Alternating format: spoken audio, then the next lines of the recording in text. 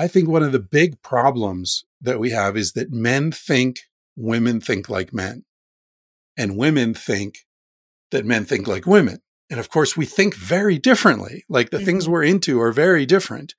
And men can't imagine what it's like to have a sense of smell that's 20 times stronger and be sort of attracted and repulsed by things that we can't even sense, you know?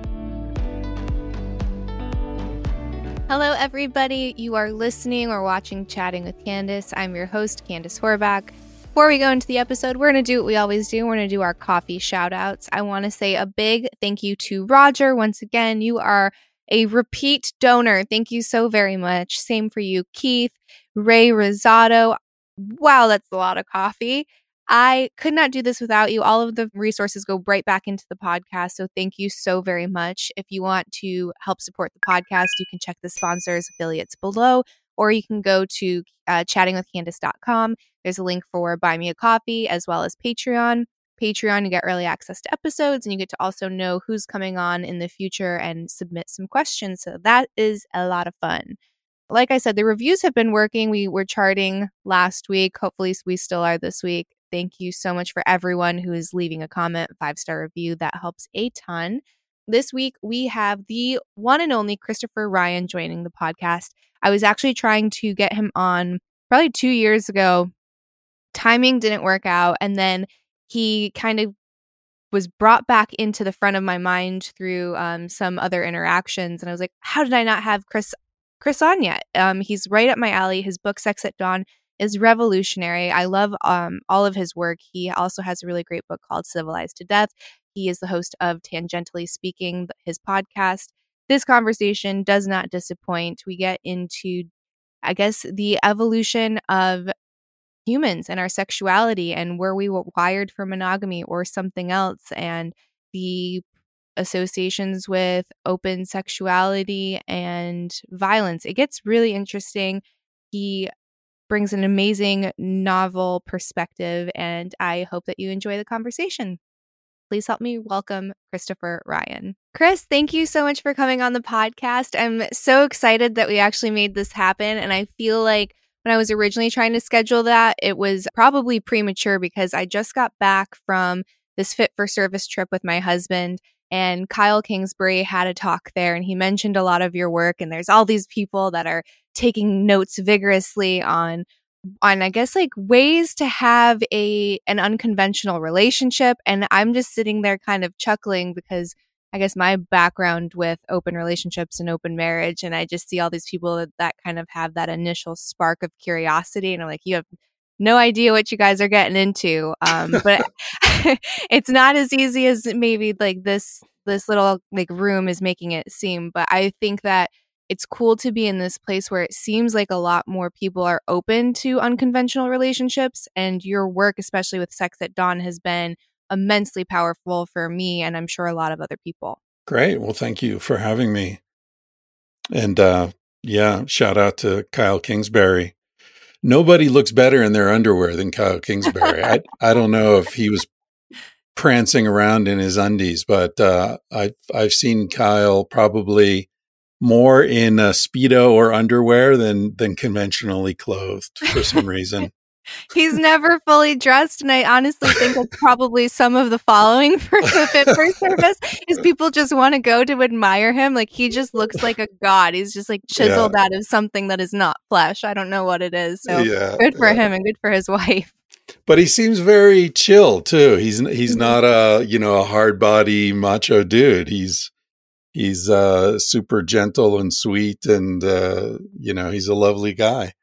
Yeah, if I had a body like that, I wouldn't put my shirt on either. What the hell? No, of course not. I would peacock all day and be like, look at all of this hard work and sacrifice. Isn't it glorious? Well, and genetics, let's be honest. Yes, a lot of that stuff's free. For sure. Absolutely. When I was, so I usually journal and I do like as deep of a dive as I can before I have someone on so I can feel super prepared. And what I see the most pop up when it comes to your work or you in general is like this mass triggering of people when it comes to their relationship with jealousy. And I've always thought that jealousy is so interesting in our culture because we want to regulate all of our other emotions, whether it's anger. You don't want to just like go punch someone in the face because you aren't regulated. But when it comes to jealousy, it seems like it's one of the only ones that can be left unbridled. And Mm. I'm just like curious why, I guess, why is it still here? Because we have all of these fitness payoffs. So jealousy is there for a reason. And does that go against the potential idea that we're not wired for monogamy? Well, I'd question the premise a little bit. Just because something exists doesn't mean it's there for a reason in Mm-hmm. terms of evolutionary theory, right? There's no good reason for multiple sclerosis or cancer or, stroke or any of these other things. So many things exist both in the physical and the psychological realm that don't necessarily fulfill an evolutionary purpose. Uh, I think you make a really interesting point, though, that jealousy seems to be exceptional in the sense that there's a sort of widely accepted view that if you have a reason to be jealous, then there's a justification for Mm-hmm. whatever ridiculous behavior results from that, and in some countries, crimes of passion are still, that's still considered a legal defense, right? My Well, wife fucked someone else. I killed them. Well, you get it, right, Judge? Yeah, yeah. And, like in Italy, I think it's still considered a legal defense. oh God. Um, from my perspective, jealousy is an expression of insecurity, Mm. right? And I think, circling around to the way you phrased the question, I do think that insecurity fulfills some sort of evolutionary function. So, on a very basic general level, you look at a cat lying in the sun in the window and another cat comes along and wants to push that cat out and take its spot. And then there's a little fight there, right? Well, it's certainly natural for us to want to keep something that we value, not to lose it. I think that our ancestors learned that the best way to keep things of value was to share them. And we live in a society that tells us that the best way to keep things of value is to jealously guard them. So, this jealousy as a response to potentially threatening sexual partners or attraction is very much a culturally mitigated response. And I think the central argument of Sex at Dawn was to look at the anthropological and primatological and physiological evidence and say, well, this impulse of wanting to protect what we value, that is natural. That is a universal human trait, even a universal mammalian trait, possibly, it extends into insects and all living things. I don't know. But certainly among mammals, that's a universal trait. Now, how that manifests is culturally mitigated. And our culture, as I said, teaches us, save for a rainy day, don't throw good money after bad, don't take care of strangers. It's a waste of money. Invest your resources very carefully. And, but other cultures that exist right now see things very differently. My ex-wife and co-author of Sex at Dawn, Casilda, grew up in Mozambique. And when we were working on the book, she reminded me of an expression she had heard a lot growing up, which is that the best place to store extra food is in your friend's stomach. Mm.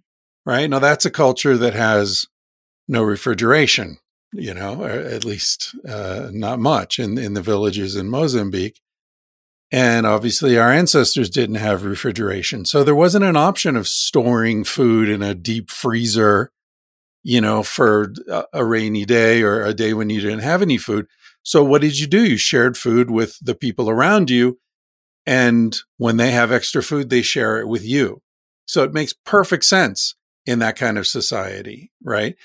And then you move into our society with technology and refrigeration. And obviously this is a metaphor for much deeper things. But you can see how different, even economic contexts would shape the same impulse in very different ways. Mm-hmm. So I guess when it comes to facing your jealousy and overcoming it, this is a question I get a lot from people, and it's very hard for me to articulate, but like, how do you go about reframing or integrating that into a more healthy version of, protecting what is valuable or cherishing what is valuable, but not looking at relationships of a means of possessiveness or competition or ownership? Well, I think that a healthy dose of humility is important, right? Like a lot of people say, well, if I let my partner be attracted to other people and express that openly, then I might lose them. Mm-hmm. The premise is totally wrong there. You might lose them anyway, Mm-hmm. right? So let's just start with some reality here, which is that nobody controls anyone else. Mm-hmm. If your partner wants to leave you, they're going to leave you unless you've, got them in a cage in the basement, beyond that kind of thing. Yeah. Beyond like serious criminal behavior, there's no way that you are going to control another human's decisions. So let's start there and say, okay, there's always a risk that your partner's going to leave you. Now, what do we do? Is it safer and smarter and more ethical to acknowledge the reality of your partner's consciousness, your partner's autonomy, your partner's biological reality, and your own, and start from that? Or is it a smarter strategy to just pretend none of this is happening and ignore the problem, right? So is it smarter to go to the doctor and get checked up when you've got some pain, or is it smarter to just say, no, I'm going to ignore the pain and it'll go away? Well, obviously we know it's smarter to get it checked, right? It's smarter to face your problems, to face your insecurities. That's definitely a better, if there's water coming through the roof, do you ignore it or do you go fix the roof? You take a look at the roof. So in every other area of life, we acknowledge that we should be looking at the possibility and always be cognizant of the possibility of problems and address those problems when we see them, except in relationships where a lot of people say, no, my strategy is to pretend everything's awesome, to hide my own reality, to lie about my own desires, my own feelings, my own discontent, whatever it is, my own fantasies, and then everything will be great. Well, that's a really stupid approach to life in general and relationships specifically.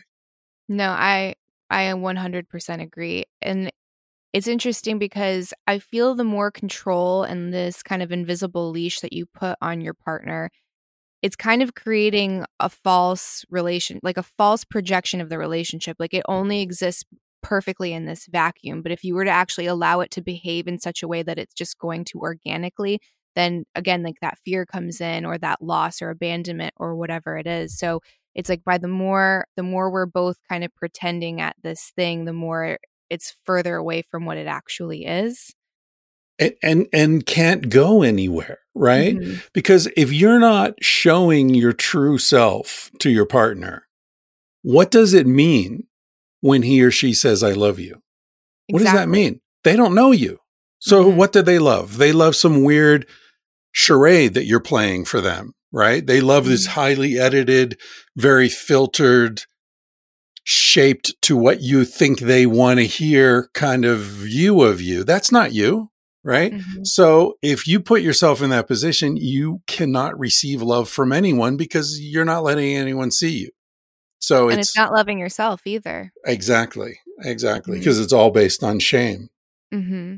I remember one time, shortly after Sex at Dawn came out, I was in Australia, and I remember I'd come down to the lobby of the hotel to do an interview with somebody, and I was sitting there waiting for this journalist to show up, and it's this big lobby, hundreds of people walking around, and I saw this really sexy woman walking through the lobby, and I was watching her walk across, and all these people are sort of checking her out, and there's this couple like sort of opposite side of the room from me. So they came into my view, and And it was so funny because I could see the dude definitely saw the woman walking across, pretended he didn't.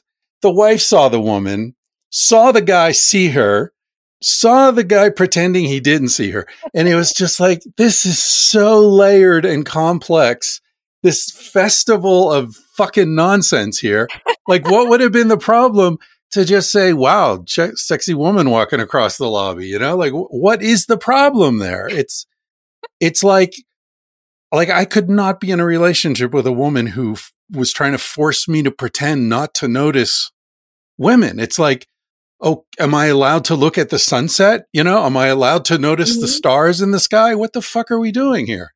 It's ridiculous. I couldn't agree more. It's like you like a Picasso, so you better not fucking like a Van Gogh. Like, you have to suddenly pretend that beauty only exists in one channel and one channel alone. And again, it's going at your relationship just from a foundation of bullshit, a foundation of lies. And is that how vulnerable and fragile you want that relationship to be? Whereas if it's tested at that floor level of just appreciating a beautiful woman walking across the room, that all of a sudden your relationship is in shambles. That makes zero sense to me. It's almost like you're creating that abandonment that you're trying to avoid.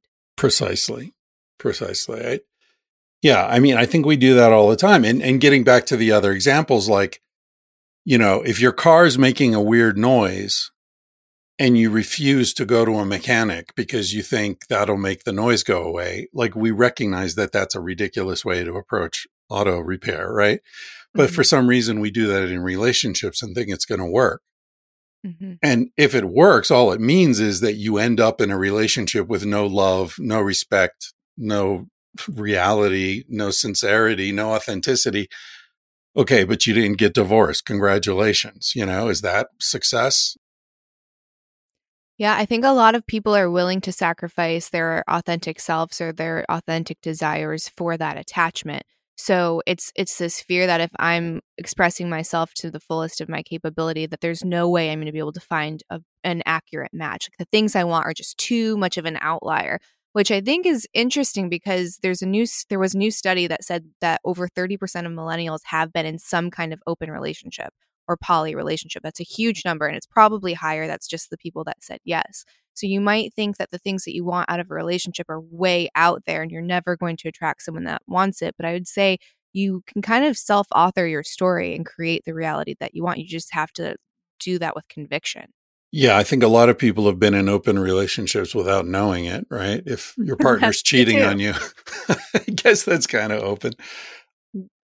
Yeah, you know, my own experience, long before I wrote Sex at Dawn or did my dissertation, which was the basis for Sex at Dawn, I sort of had this this pivotal realization in my early 30s that I personally was not sexually monogamous, and that the relationships that I had had up until that point in my 20s that were, you know, sort of objectively, the women were fantastic. You know, there was nothing that I could point to in the women that was a problem, but I found like I was discontent and restless and, you know, and I would start looking for problems in the women and, I'm not happy because she's not funny enough or she's this or she's that. And I remember I was with a friend in San Francisco in a bar in the Lower Hay called Toronado. I remember exactly where we were. And I was complaining about the woman I was living with at the time who was like, you know, gorgeous, funny, hilarious, just smart, self-deprecating, like just awesome, just an awesome woman. And I was complaining about something. And my friend sort of reached over and touched me on the chest, which wasn't his style at all. And he just interrupted me and he said, "Chris, dude, I love you, but I can't listen to this. She's the most amazing woman I've ever been in a room with. I can't listen to you complain about her." And I remember suddenly seeing how ugly I was, that I was like a millionaire complaining about taxes, you know, to this guy who was just trying to pay the rent. And that really struck me. And it sort of launched me into a lot of self-reflection that led me to this understanding that, like, the problem isn't her. The problem is that I love women too much to just hand in my passport and say, I'll never be with anyone else. I'll never go anywhere else. I'll never experience anything with anyone else. I can't do that. That makes me feel really restless and crazy, and I'm blaming her, and it's not her fault. It's the fault of the structure. And so I sort of, came to this. It was almost like realizing I was gay at 30 or whatever I was. It was like, oh, that explains it. Like that's why I haven't been happy, And I thought that what that meant was that no woman would ever want to have a serious relationship with me again, because, as you said, like, what I want is too out there. And so I should, hide that and sort of try to finesse things and not be totally honest. But, I was like, I can't live that way. I'd rather be alone the rest of my life and be honest. And so this was also around the time I started working on my dissertation, which was on human sexual behavior in prehistory, because these things converged in my mind, right? I wanted to understand, like, wait, why am I this way? I have some kind of a Freudian hang up from my childhood, or what's going on here?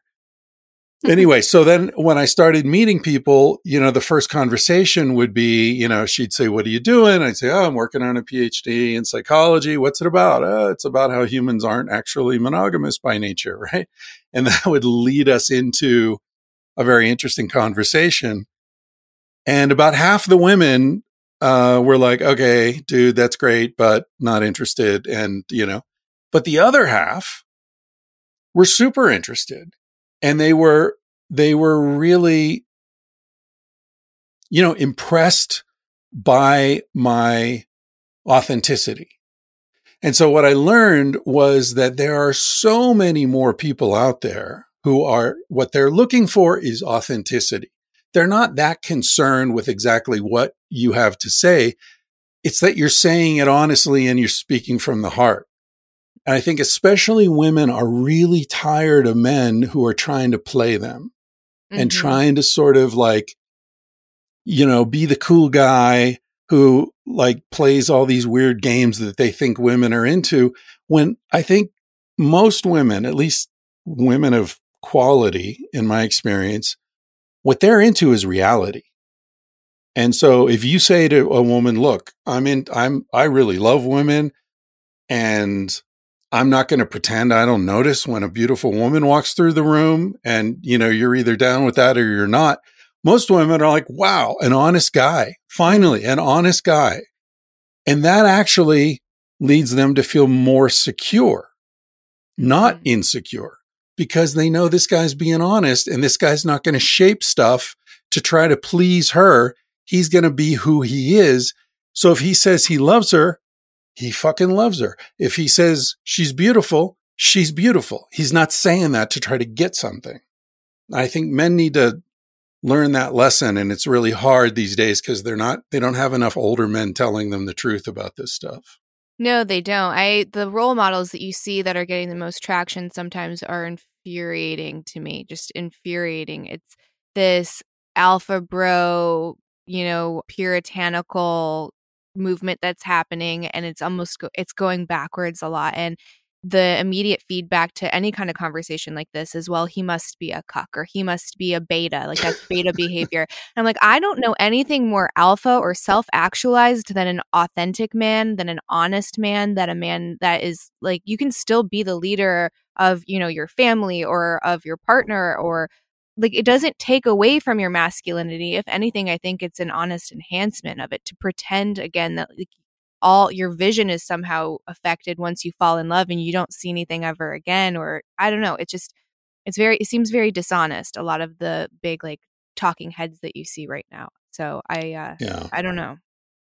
Yeah, I think, like everything else, American culture oversimplifies, and, nuance gets drained away very quickly in any sort of public conversation in the United States. But, it's like, I mean, think about the sports that we love, right? Like you're talking about Kyle Kingsbury. Like he played football. He was a fighter, and he's a big, strong dude, but he's a sweetheart. He's a really kind person. And to me, the strength of somebody is in their demeanor. It's in their personality. And gentleness is an expression of strength. Gentleness is not weakness, right? If Kyle wanted to kick some ass, he would kick some ass, but he will do everything possible to avoid that situation. That's strength. I studied martial arts when I was very young. Like I started when I was 8, I think. And I remember the teacher saying, like, you will do everything you possibly can never to fight. You will never fight unless your life or someone else's life is in danger. And then you'll kill. That's what we were trained. In the martial art I studied, it was all about killing as soon as possible because you assume there were multiple attackers. So you don't fuck around. This isn't to look cool. This ends in someone dead. If you're not willing to go there, you don't go there. You don't take a single step in that direction. That's strength. And that expresses as kindness and generosity and support for our community. I think those are the kinds of values of masculinity that we need to be teaching to young men, not this bullshit about, walking around with your chest out and, you're Mr. fucking cool and you lift weights. And like, that's an expression of weakness. You need to spend that much time in the gym. You spend that much time worrying about your fucking hair and your clothes and your tats and your abs. That's a sign of weakness, dude. Strong people who are actually strong don't worry about that stuff. Right. That strength and confidence are silent and insecurities are loud. Right. It's like dogs. Little dogs make all the noise. Big dogs are chill, right? Always. Yeah. It's always the Chihuahuas. And you're like, oh my God, that's the complex I've ever seen one. And then you see, a German Shepherd or a Great Dane and they're just chilling. Andrew Tate's a fucking Chihuahua. I'm sorry. I agree. That man drives me up a wall. And it's the thing that was so frustrating is you had like really intelligent people that were like, oh, well, he says some great stuff. I'm like, of course, everyone does once in a while, but you have to look at it holistically, right? Like holistically, is that someone that you would want your daughter to date? Is that someone that you would want to date, right? Is that someone that you would, it's just no. Like there's way too much wrong. Like a broken clock is right twice a day. Doesn't mean that it's not broken. So yeah, I'm glad that seems to have like quieted down a little bit. I was going to ask, did you see Chimp Empire when it came out? I watched the first 20 minutes and there were too many mistakes. There were too many. I get really annoyed with what I consider to be misrepresentations of primate behavior that are used to sort of feed into a narrative of human behavior, which I also think is inaccurate. So, I mean, I don't remember all the details, but I remember one of the things they said right at the beginning was chimps are our closest primate ancestors or primate relatives. No, they're not. Chimps and bonobos are our closest primate relatives. Both of them equidistant from humans, right? Chimps are violent. Chimps are aggressive sometimes. There are all these kind of qualities of chimps that people like to point at. Bonobos are fucking totally chill. No one has ever seen a bonobo kill another bonobo or rape another bonobo. Never. In the wild, in zoos, never. Bonobos are highly sexualized. They're totally chill, not trying to control each other's behaviors. Male chimps sometimes control the females when they're ovulating and try to keep the other males away from them. Bonobos don't do that at all. Bonobos are totally relaxed and highly sexualized and peaceful. And so when I see something that says chimps are the closest human relative, fuck you, dude. You're leaving out half the fucking story. You're leaving out half the science to support some agenda that isn't true. It's half true. So anyway, sorry to rant about that. I'm sure it was good. The chimps are fascinating, but anything that's pushing a all chimp, no bonobo agenda, I just can't fucking stomach it. What would be the reason for the push? The push is that it's promoting a vision of human behavior, which is that, the roots of human violence lie millions of years in our evolutionary past. And, males are bigger than females. So we've always pushed them around and raped them and dragged them off and clubbed them over the head and treated them disrespectfully. And it's, our nature for males to fight and kill and to, war against other groups that are competing for resources. This whole Hobbesian vision of the natural world and human nature and our behavior in the world. This is supported by a lot of the research into chimps, but it's totally undermined by the research into bonobos. And, it's sometimes I say it's like I've got two brothers and they're twins. Okay. Because chimps and bonobos are much more closely related to each other than they are to us, right? They were separated 1 to 3 million years ago in evolutionary terms, whereas humans separated from that same line about 5 to 7 million years ago. So it's like I've got twin brothers and they're twins. I'm not a twin, right? So the two of them are twins. One of them is, a gang leader. He's a murderer. He's a rapist. He's a bad dude, bad piece of work in and out of prison. The other one, helps children and, volunteers his time. He's going around the world doing good works. He's like Jesus. He's fantastic, but he's also sexually unconventional, let's say, right? Mm-hmm. And people say, well, of course, Chris is a bad guy. Look at his brother. Look at that gangster, criminal, horrible person. They're from the same family. So of course, Chris is going to be a bad guy, right? What about my other brother? How come nobody mentions my other brother? Because it undermines the narrative that I'm a violent, horrible person and that's just my nature. It's in my DNA. And B, because that other brother's kind of embarrassing because he's got 4 different girlfriends and they all know each other and they all have sex together. And he has friends who have sex with them as well. And it's all totally open and cool. And that freaks everybody out. Mm-hmm.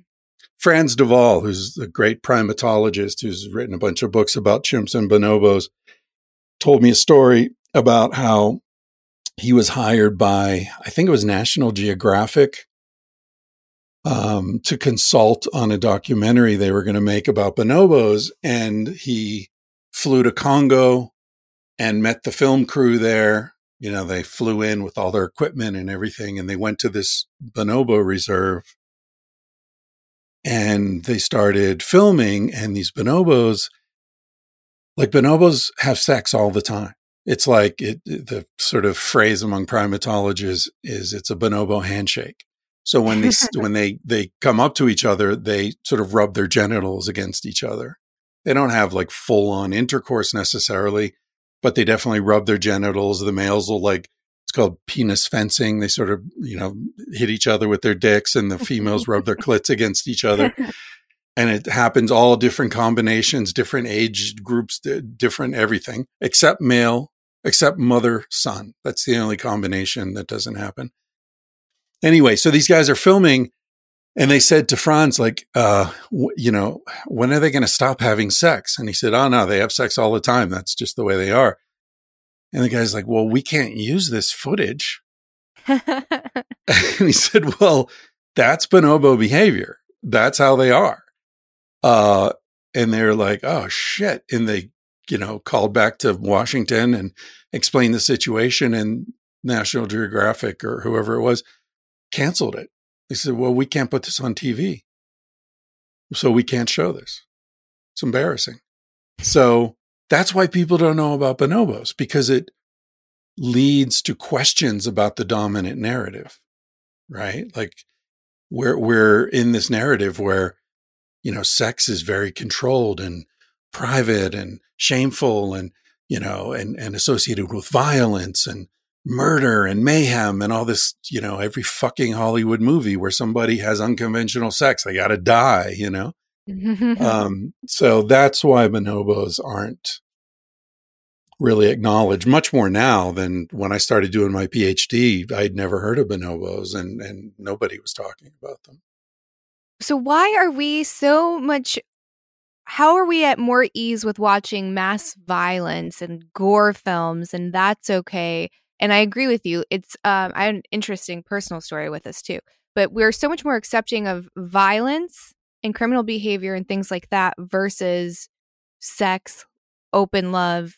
Like everyone's consenting, everyone's an adult. Like obviously, like that's the undertone. But like that's embarrassing. We can't do that. We can't show animals and their natural behaviors because we have shame to that. But we can watch a lion tear apart a gazelle. That's okay. We can watch Jeffrey Dahmer. It's a huge hit all over Netflix and everything, and people are engrossed with it. But we can't have anything that's like sex life. That gets torn apart because, oh my God, heaven forbid this woman want to find her sexuality. Personal story. I live in this town and there's like it's this kind of a small town. So everyone kind of knows everyone, and especially like the quote big players, everyone knows them. He was supposed to be like this big player was supposed to be investing in one of my husband's companies, found out that I had been in the porn industry and my husband has not. Like it's just me. So my husband, committed the sin of falling in love and marrying a former porn star. So pulls his funding, starts kind of reputation damaging around town, like don't do business with them, blah, blah, blah, right? Like we're just untouchables. He then goes to start this nonprofit or not-for-profit organization in town that helps rehabilitate, not even rehabilitate, it's to kind of incentivize gang leaders to send their gang members in to learn entrepreneurship in the hopes that it would reduce violence. So he would start giving them jobs and teach them about like opening up your own business so long as there were no violent interactions in town. And like they were still allowed to deal drugs, still allowed to be active gang members, all of this. They just couldn't commit violence. And he was doing that project. And then it didn't even work. It ended up creating more problems than he was trying to help. So I think it recently got shut down. But I was like, I cannot believe that what I've done, which hasn't harmed anybody, is so untouchable. And like to the point that you're trying to like ruin my reputation within the community. And yet you're working with active gang members. It just was astonishing. Like the mental gymnastics for that was astonishing. Yeah. And I would argue that it's even worse because open sexuality is actually something that weakens the impulse toward violence. So what he should have been doing was, embracing the open expression of sexuality at the same time that he was working to alleviate violence. There's a study that I think we cited in Sex at Dawn by someone named James Prescott, who was a psychologist in I think it was the late 70s, early 80s maybe, who was interested in the relationship between violence and sexual freedom. And so he went to the Anthropological Database, which is a sort of a database of all the studies that have ever been done on any society around the world, and sort of, takes the results of these studies and quantifies them so you can consult this thing pretty quickly. I don't know where it is now. It's probably online somewhere. But so he plugged in, he wanted to know about how much mother-infant physical contact there was in a society. So how long do women typically breastfeed the babies? How much time do they spend holding the babies versus putting them down somewhere? And freedom of like teenage sexual exploration. So is it cool for, 13-year-olds to be touching each other, or is that something that the society would freak out about, right? So teenage sexual permissiveness and mother-infant physical contact. So that's on one side. And the other side was measures of violence within the society and measures of violence between that society and neighboring society. So war, basically. And what he found, there were like 20, I think there were 28 societies that had those 4 measures that he could compare. And he found that in 27 of them, so all except one, there was a strong inverse correlation between the mother-child contact and the teenage physical freedom and high levels of violence. So these things are deeply related. And once you understand that and you look at American society and, okay, home of the free, land of the brave, whatever that bullshit. But America is an incredibly warlike society. We've been at war forever. We're the biggest army, biggest military in the world by multiples. And always have been, right? The whole country has been about fighting, killing Indians, taking their land. Then we kill the Mexicans, take their land. Then we attack the Spanish, take their land. America is an incredibly warlike society. So it makes perfect sense that we're also a very sexually repressive society, because you need frustrated, angry young men who are willing to go in and risk their lives in order to look like heroes and get laid, or go and, rape people in the country that you're invading, like Vietnam, or, So that's the context. So in order to understand levels of violence, both within the society and in terms of American colonial behavior and expansionist, empire behavior, we need to understand that sexual repression is an integral part of that. It's not a random thing. And if you look around the world at the most violent societies, like the Middle East, right? Mm-hmm. I mean, those are sex negative cultures. The Pakistan, Egypt, millions of young men with zero prospect of getting laid, except, in some sort of degrading, commercial human trafficking kind of situation. Those men get fed into militant groups that support the interests of, religious leaders, commercial leaders, political leaders, whatever. That's the system. That's the way it works. If you're happy and you have a really fulfilling sex life, the last thing you want to do is go off to some other country and kill people. Mm-hmm. So what was the one exception in the study? Was it the U.S. or what was the one that didn't have the inverse relationship? It was like the Comanche or something like that. I don't remember, but it was, a tribal society. Oh, interesting. Yeah. Yeah. With, it's interesting that we have access to those studies, and then in a culture like the United States, we're still trying to, have that level of control over people's autonomy and sexual desires. Like, we're still trying to be super skeptical of pleasure and say if it feels good, then it's probably bad for you. It makes you weak because you're succumbing to your pleasures. Right. Instead of like, no, I'm here to enjoy the human experience. And especially if you look at female anatomy, like you literally have all of these like sensors concentrated in one place that is purely for pleasure. Like, why is that there? There's no other function. So how do you tell me that that's innately wrong or a mistake? It just doesn't make sense to me. Yeah. The war on masturbation is just one of the craziest things ever.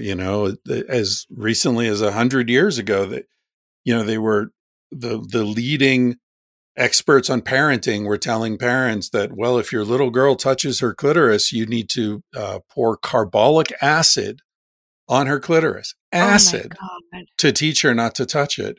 And if your little boy is masturbating too much, you need to sew the foreskin of his penis closed with wire sutures, so that when he gets an erection, it'll cause so much pain that it'll stop him from wanting to be aroused.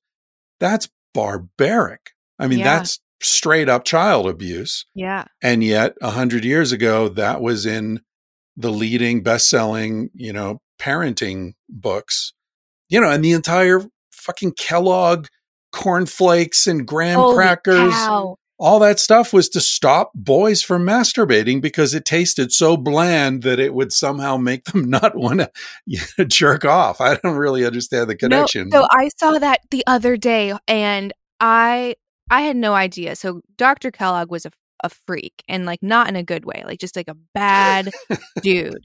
And I guess what happened is he was really championing genital mutilation within the States. We weren't necessarily comfortable doing it to girls, but we were okay doing it to boys. So he was really endorsing circumcision because he thought that by desensitizing the tip of the penis, it would lead to a reduction in masturbation. And Right. then because we weren't like fully mutilating the children, he's like, well, I'll introduce a kid's product, a breakfast product, cornflakes, that will help reduce sexual desire via there's something in corn that lowers your testosterone in both boys and girls, and that's a huge driver for sexual function. So he was essentially trying to sterilize and desensitize children through breakfast foods, which is fucking insane. It's Yeah. insane. Yeah. Yeah. You know, people have trouble, like, a lot of your questions are like, well, why this totally crazy seeming thing? Why is it so prevalent?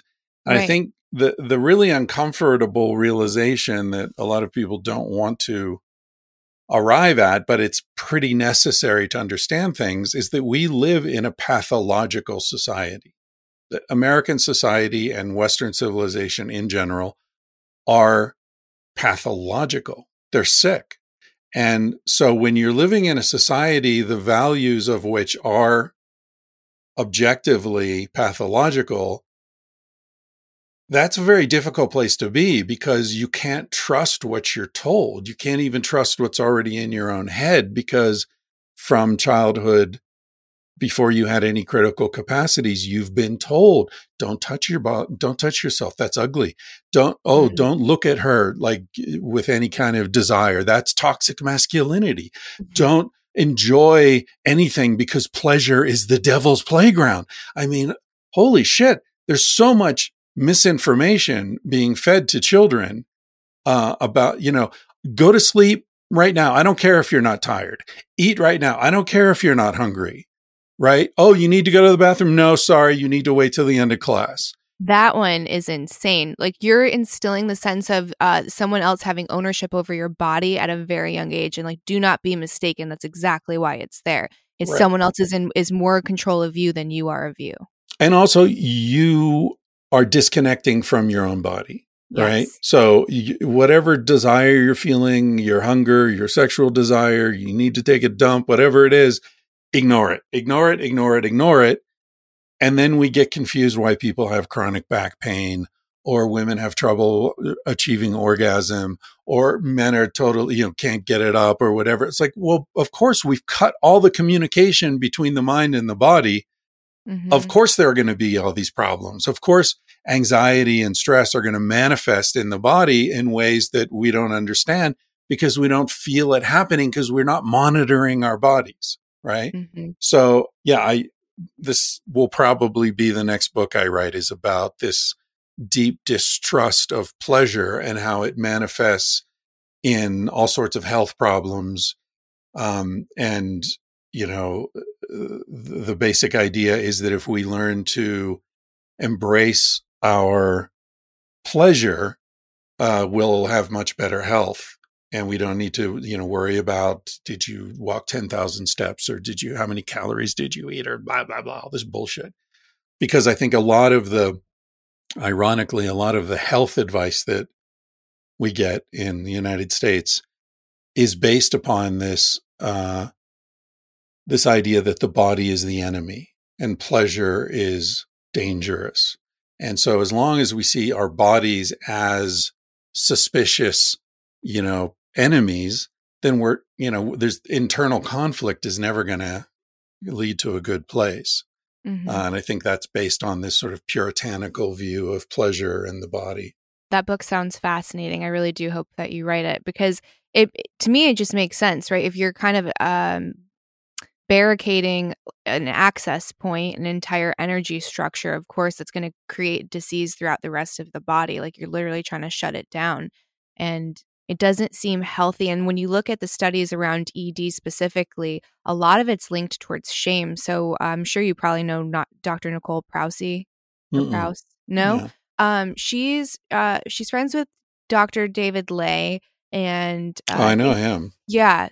So I think that's how I found a lot of her work. And then Jamie Wheel had mentioned some of her work in his book, Recapture the Rapture. So I was like, who is this woman? I need to see what she's studying. And a lot of when it came to people that were self-identified porn or sex addicts, or people that had a lot of ED, it was coupled with a more conservative upbringing and this idea of shame being linked to pleasure. So it's almost like a subconscious thing that's shutting down your body's physiology and being able to function. It's not like it's the boogeyman in your head. Like there's no real problem. It's not the porn. It's not the sex. It's not anything else. It's like you just need to free yourself from this cage that you've been put in. Yeah. Yeah. David Ley is great. I've had him on my podcast a couple of times. There's a film by a Spanish filmmaker, one of my favorite film directors, Luis Buñuel.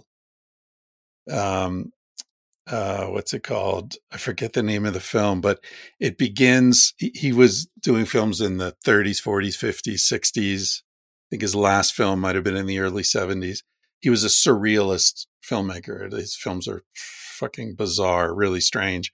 But this one that I'm thinking of, it opens at a dinner party, and all these people are sitting around the table, maybe 15, 20 people sitting around the table. And they're all the most respectable members of society. Like the bishop is there, and the general, and the mayor, and, and they're all their fancy wives, and they're all these fancy, wonderful people. And they're all, ha, ha, ha, ha, ha, and they're all sitting there, but there are no plates on the table.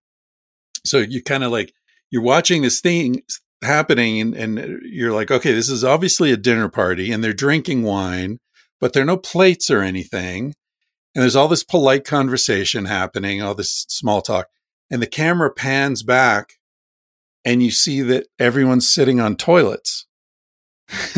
And they're all sitting around on toilets around this table. And then someone says, oh, please excuse me for a moment. And they get up and pull their pants up and they go into this little room, and they sit down, and there's food there, and they eat the food, and all shamefully eat this food. And then they wipe their faces, and then they go back out and take their pants down and sit on the toilets again. And the point is this shit's totally arbitrary. Who decided eating is something we all do, at a party, and shitting is something we all do? Oh no, go hide that. Pretend it doesn't happen. Pretend we're not animals. It's ridiculous. By the way, did you know that I have an AVN? No, what's it for? Yeah, where is it? Oh, hold on here. Oh my God. Congratulations. Isn't that great? It's amazing. It is the weirdest AVN ever. Do you use video on your podcast, or is this just audio? Yes, I do. Yes, okay. Thank God I do. So people can see it's a mirror image in the camera, but yeah, it's best non-sex performance. What film were you in? It was called Marriage 2.0. And I think winning an AVN for best non-sex performance is the weirdest accomplishment ever, It's winning some sort of basketball trophy for never taking a shot or something. It's I don't know. Yeah, no, I knew this guy who was producing a film, and he had funding from I forget who it is, some sex toy manufacturer. But anyway, they gave him $100,000, and he wanted to make a film that would, the holy grail of porn, which is it's a serious movie, but there's sex in it, right? Mm-hmm. And so his idea was he wrote the screenplay around a couple who have been together a few years, and they're starting to have some issues, some insecurity and whatever, and they decide to open up their relationship. And so it's their journey of, swinging and, ethical non-monogamy and in its different forms. Who is I forget the stars. They're well known. India Summer. Oh yeah. Uh-huh. She's amazing. Yeah. She was the lead. And then the guy was, I forget his name. He had one of those porn names like Pounder or something, some dumb porn name. But he's well known as well. And And who is this? The big 70s porn star. I've had her on my podcast a few times. Classic blonde. She's a sex teacher. She's an educator now. Oh my gosh. Why is that escaping me? Yeah, me too. I'll remember in a second. She was Nina Hartley? Nina Hartley. Yeah. Nina. So anyway, the idea was these people are going through this thing, and the woman is a documentary filmmaker played by India Summer. And so she's experiencing a lot of jealousy and rage and weirdness because her guy's with these other women and whatever. And so she decides that the way she's going to deal with this is to interview people. She's going to make a documentary. So there's a film within the film. And she's going to interview, sort of experts about this stuff. So she interviews me as myself. Right. So I'm the guy, the Sex of Dawn guy, and she's interviewing me. And we have this conversation, and then she starts to cry and she runs off out of the set. And then the next scene, I'm in the kitchen and we're having a, heart to heart conversation and talking about jealousy and insecurity and, all this kind of stuff. And anyway, so that's how I won the AVN. That's incredible. I'm so pleasantly surprised. I'm so glad that you shared that. It's amazing. It's the only trophy I've ever won. Well, I mean, I still don't have one, so good for you. You outperformed me. So to speak. That's amazing.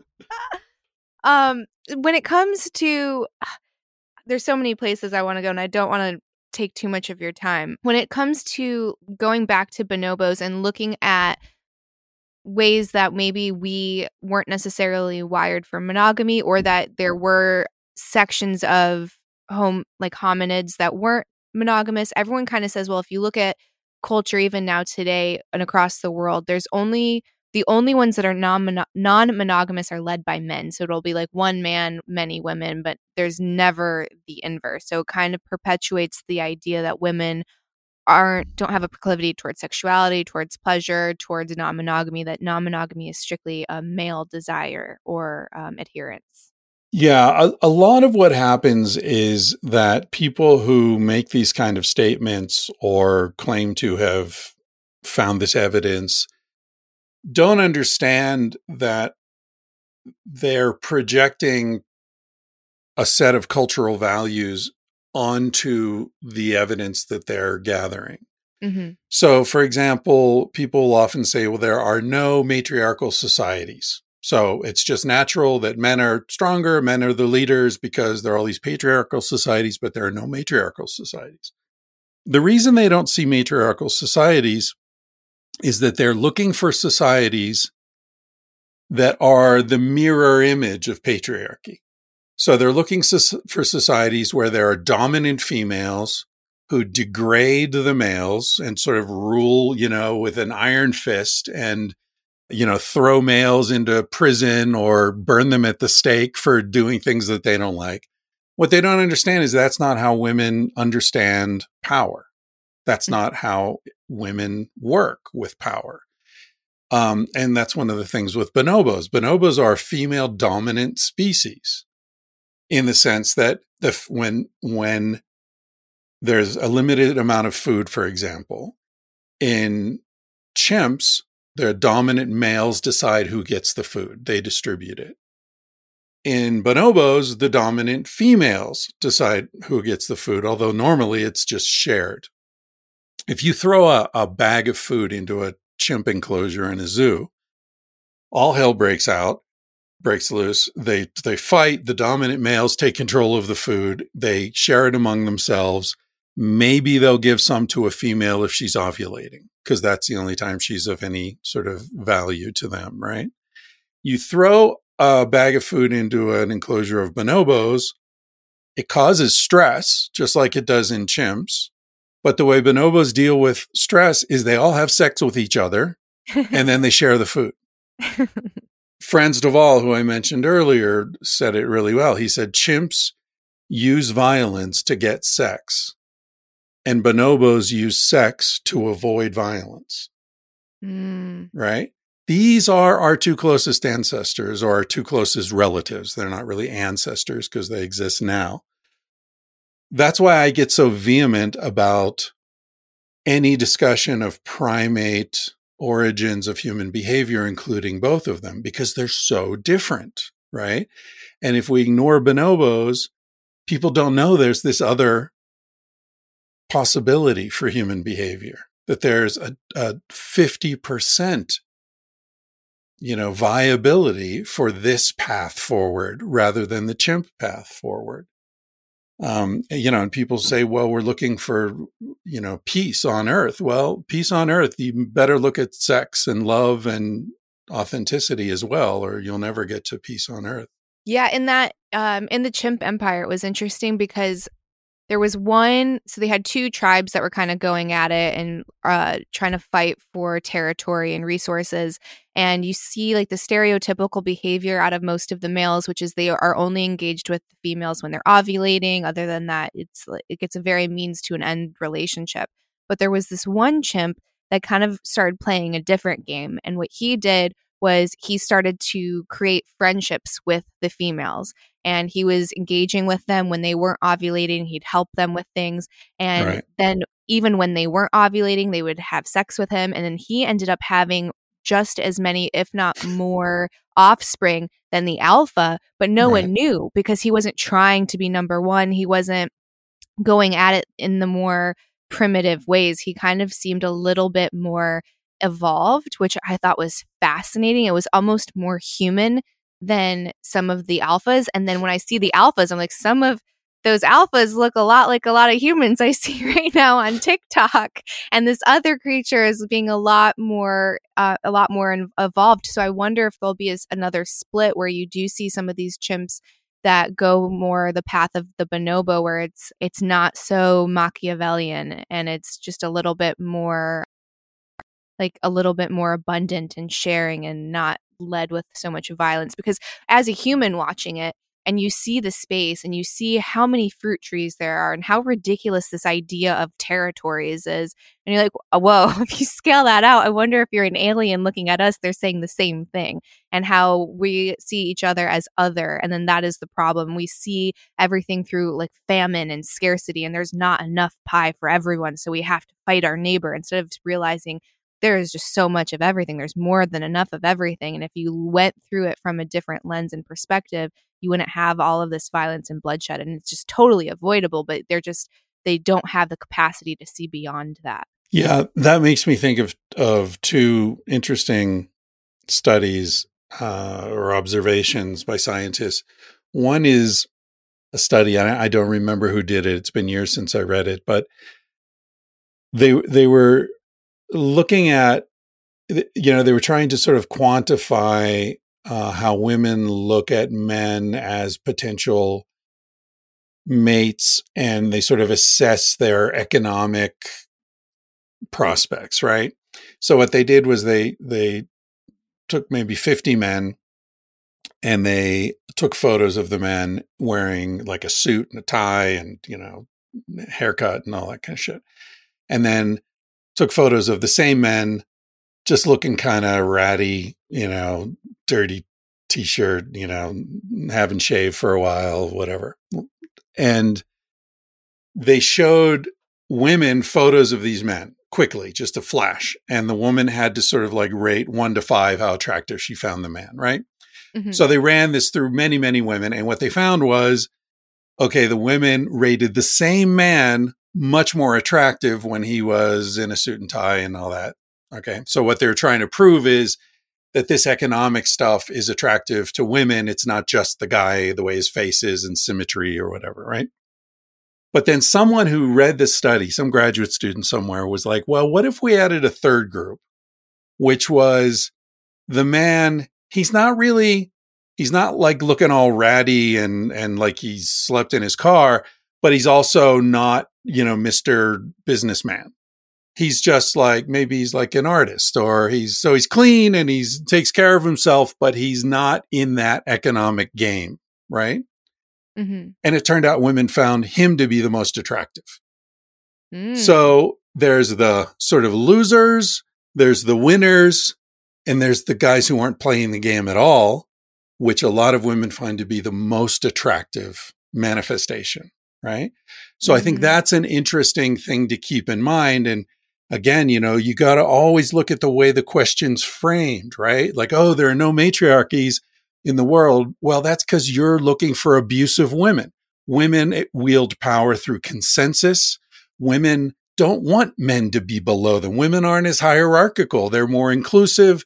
And there are societies in which women have the final say. The Iroquois, for example, which were the sort of bicameral structure of the American government with Congress and the Senate, came because Benjamin Franklin and other colonial political experts understood the way the Iroquois political system worked, and they copied that.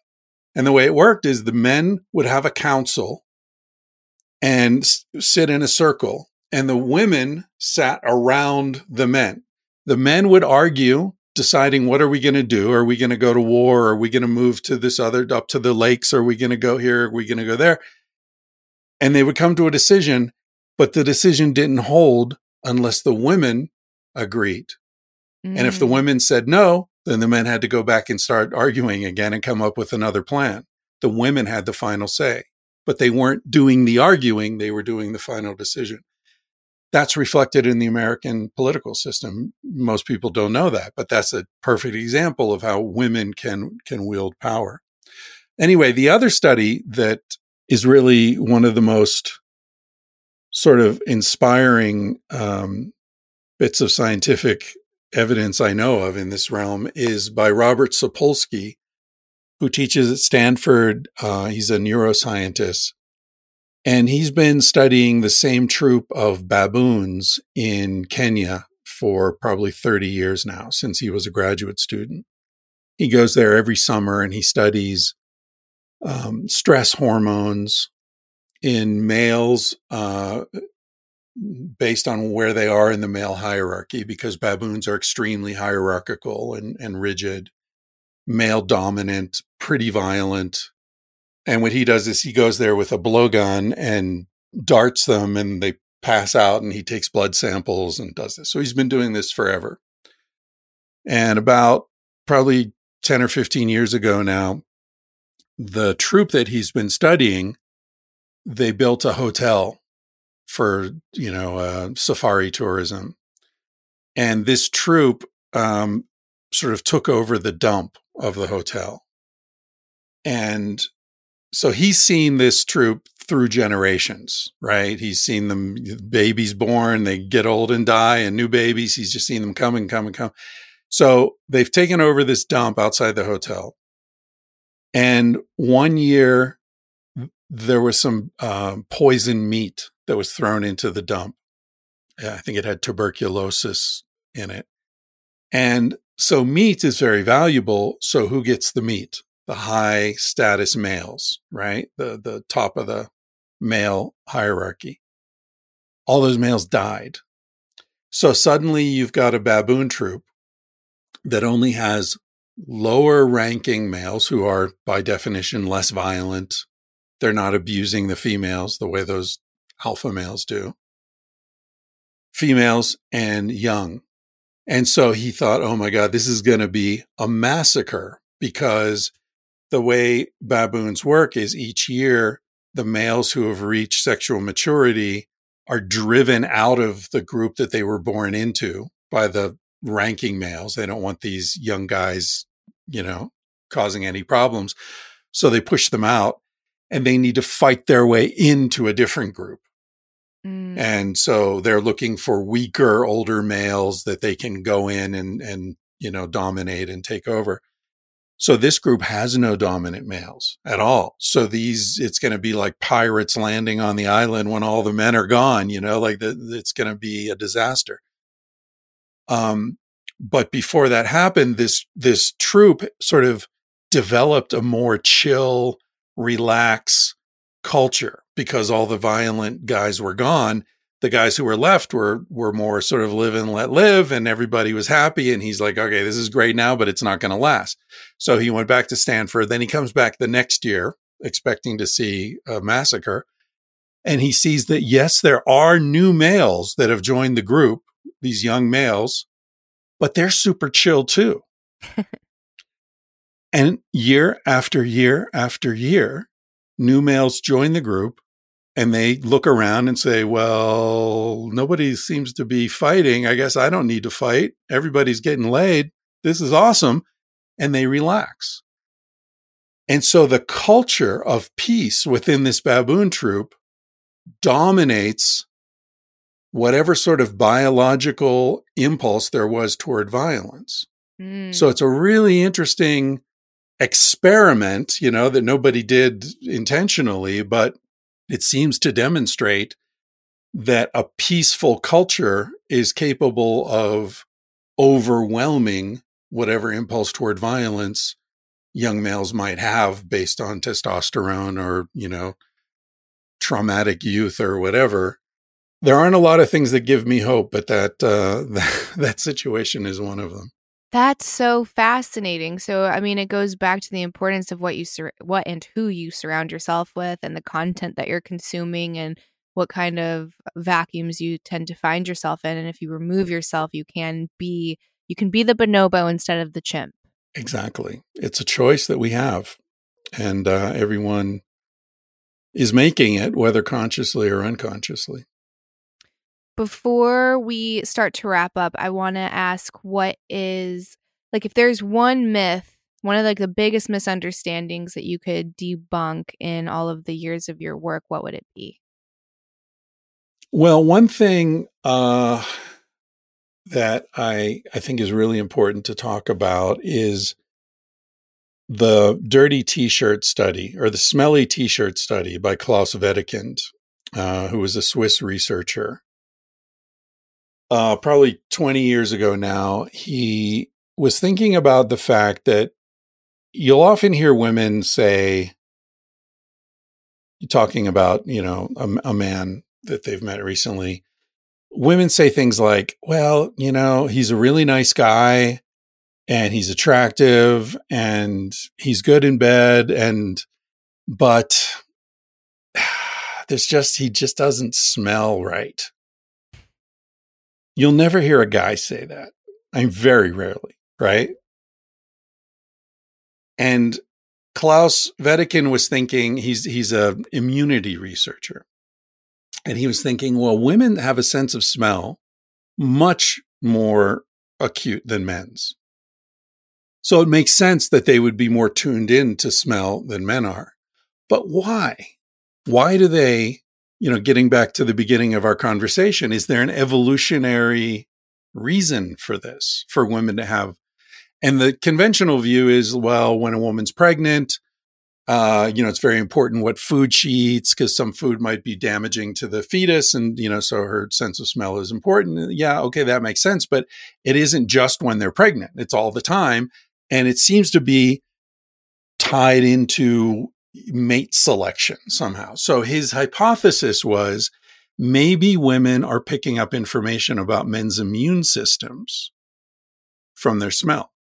So what he did, there's something called the Major Histocompatibility Index, which is, for the sake of illustration, we'll say that there are 5 different kinds or classes of pathogens that attack our immune system. And so we have 5 different responses, right? So what he did was he found men who were high in 4 and low in 1 of those 5 categories. And his thinking was, if I find women who are normal in 4 levels, but low in that level, they won't be attracted to this guy because their baby would be very vulnerable, because the baby probably will be super low in that category and so likely to get sick or die, right? So he had these guys wear T-shirts for 5 days and nights, no showers, no deodorant, nothing, just T-shirt and body odor. And then he took those T-shirts, put them in Ziploc bags, and he sat the women down and he had them smell the T-shirts and try to judge how attractive the man was based only on his smell. They never saw the men, right? And so he tabulated the results, and what he found was that about 80% of the women chose exactly as he predicted. They chose the men who were high in the thing that she was low in, so that his immune system would compensate for her vulnerability and their baby would be stronger. And the man who was low in the thing that she was low in, she was not attracted to. She found his smell to be horrible and repulsive and not into it at all, right? But about 20% of the women seemed to be choosing randomly. They weren't fitting into this pattern. So he ran the test again, got the same results. Then he went back and looked and interviewed the women again. He hadn't asked them about birth control. So he went back and asked them, are you on any birth control? And what he found was that the 20% who were choosing randomly were on the pill. Whoa. And the others weren't. So imagine, and it makes sense, right? Because the pill convinces your body that you're already pregnant. So if you're already pregnant, it doesn't matter what the guys smell like. You're not going to get pregnant again, and until you've had the baby or whatever. So how many relationships? The woman's on the pill. She meets the dude, good sense of humor. They both like Thai food and, Louis C.K. or whatever. And they get together, they get married or whatever. They form a relationship, decide they're going to have a baby. She goes off the pill. She has the baby. Baby's born. Okay. Now this dude stinks. She doesn't want to be anywhere near him. Right? It's not his fault. It's not her fault. It's nobody's fault. And to make it even worse, the baby is likely to be unhealthy because they've totally short-circuited this natural inborn mechanism that we have for choosing our, people we're going to have babies with based upon immunological compatibility. So this idea that, and this gets back to problems we were talking about earlier. Like, I think one of the big problems that we have is that men think women think like men, and women think that men think like women. And of course, we think very differently. Like the things we're into are very different.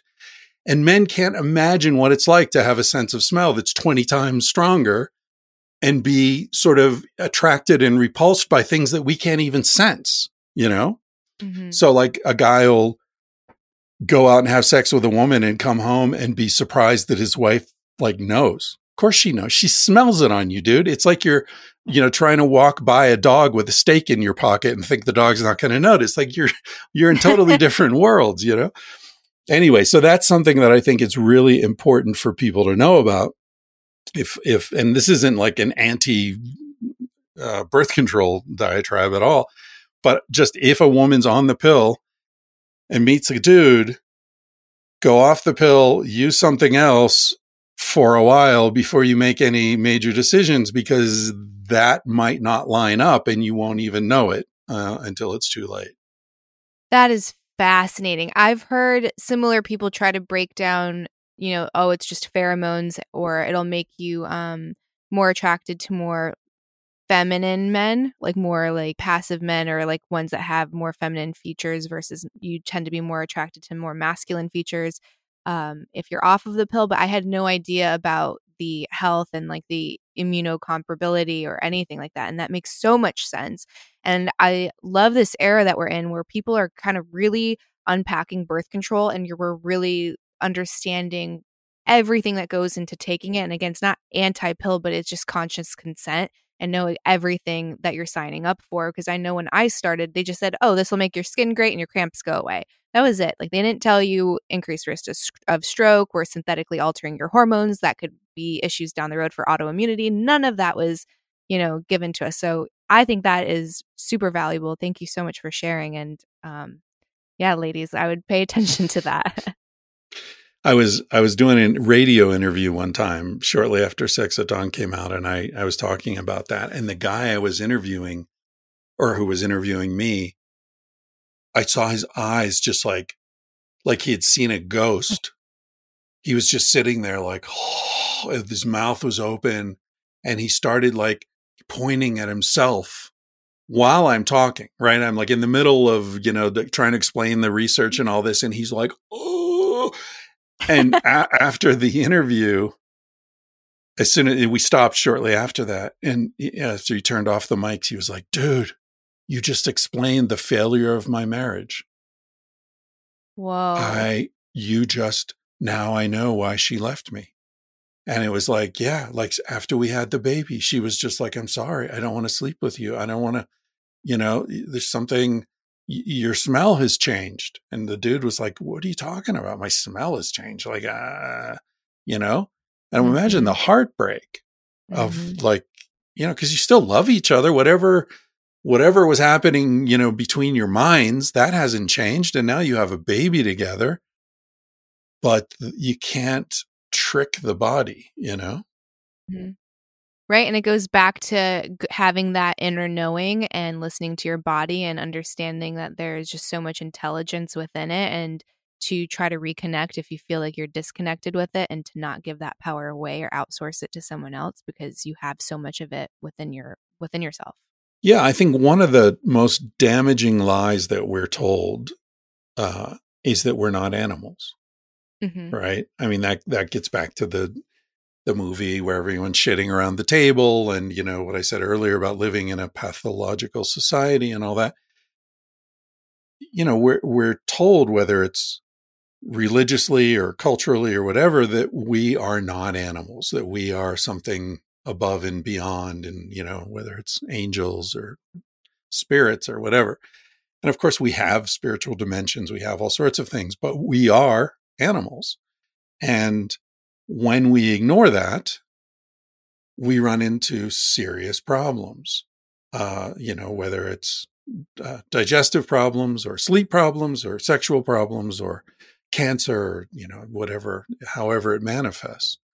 And I think, this is an example of how medical professionals are telling you, oh, it'll make your skin better and this and that, but they're not telling you you're an animal. This is altering your hormonal system, which is very complex, changes all throughout every month.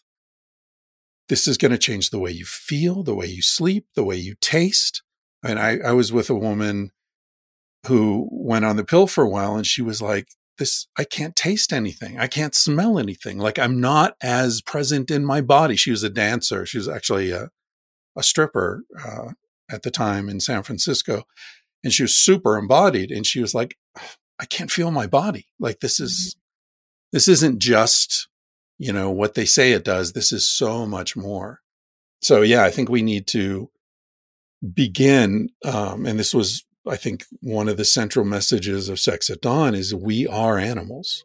We're more than that. We're a lot, but we are animals, and we have appetites, and those appetites will be present whether we choose to acknowledge them or not.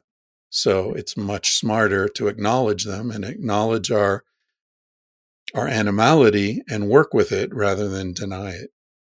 Mm-hmm. Yeah, it's integrating instead of trying to cast aside, right? And it's which is interesting because you have a lot of the more I guess the more of like the right conservative Christians that use Carl Jung a lot as their example and like way to break concepts down in psychology. And he's all about integrative shadow work and not casting things aside, right? But in that, a lot of those communities, like that's what they're doing with pleasure and sexuality, is they're not integrating it, as they are casting it aside. So that parallel is interesting to me. I just realized that. Yeah, I don't think Carl Jung would be real down with Jordan Peterson, and his approach to women and sexuality and pleasure. Jung was a very sexual guy, and had an unconventional relationship. There was a woman who lived with Jung and his wife for 20 years or so, the last 20 years of his life. And I don't know if he was having sex with his wife or not, but he was, this was his mistress, and his wife was down, and they all lived together. And, that was in the 1905 or something. It's quite a while ago. Trailblazer. Yeah. No, that's interesting, because there's that one of his viral speeches or quotes was like, what do you what are you giving up if you were to just like grow up and mature, and you're gonna give away nights of pleasure, nights of sex with random strangers, nights like almost writing off or discounting, I think, a very crucial age of development, which is exploring and curiosity and just living to live. Like, it doesn't necessarily have to have an outcome or an end goal. Like, that is the goal, is to just live, just be present, just experience. And in your youth, I think that helps you discern between who am I, what do I want, what do I not want, what is like who, like that real who am I, like my essence, not like these roles and functions that I play, not to get to work and get married and make a family, which I think, yes, they have their purpose and it can be beautifully done, but do it consciously. And the only way that you can do it consciously is through experience. So to write it off as frivolous didn't make sense to me. We're not frivolous. It's crucial in development. Yeah. Yeah, it's true. I mean, I would agree with that perspective to the extent that it's a journey and we shouldn't get stuck at any particular level of the journey, right? There's no arrival. It's a continuous process. So as you say, that exploration is an important part of our process. And hopefully it leads to a sort of refined sense of where we're going and what we want, which doesn't necessarily mean that you arrive at one partner and a family and all that, but at least it means you arrive at a sense of what's important to you and how to live your life in integrity. Mm-hmm. Absolutely. Chris, this was amazing. I could keep you here for easily another hour, but I don't want to do that to you. I would love to have you back on in the future whenever you have some time for me. But before we sign off, can you tell the listeners where they can follow you, how they can support you, anything you're working on, all that good stuff? Yeah, all my stuff is on Substack, chrisryan.substack.com. The podcast is Tangentially Speaking. I've been doing it for 11 or 12 years now. It's been a long time. And I write stuff and do things on Substack. So I also have my own personal website, thatchrisryan.com or chrisryan.substack.com. Awesome. Well, thank you again. Yeah, thank you. It's been fun. That's it for this week's episode of Chatting with Candace. But before you go, if you liked the podcast, please leave a 5-star review and share it with a friend or on social media. Word of mouth is the best way to grow a podcast. And if it's personally endorsed by a friend or family member, then someone's more likely to listen. So if you enjoyed this, found it informative, clip it up, share it, and leave that review. And I'll see you next week. Thank you, everybody. Bye.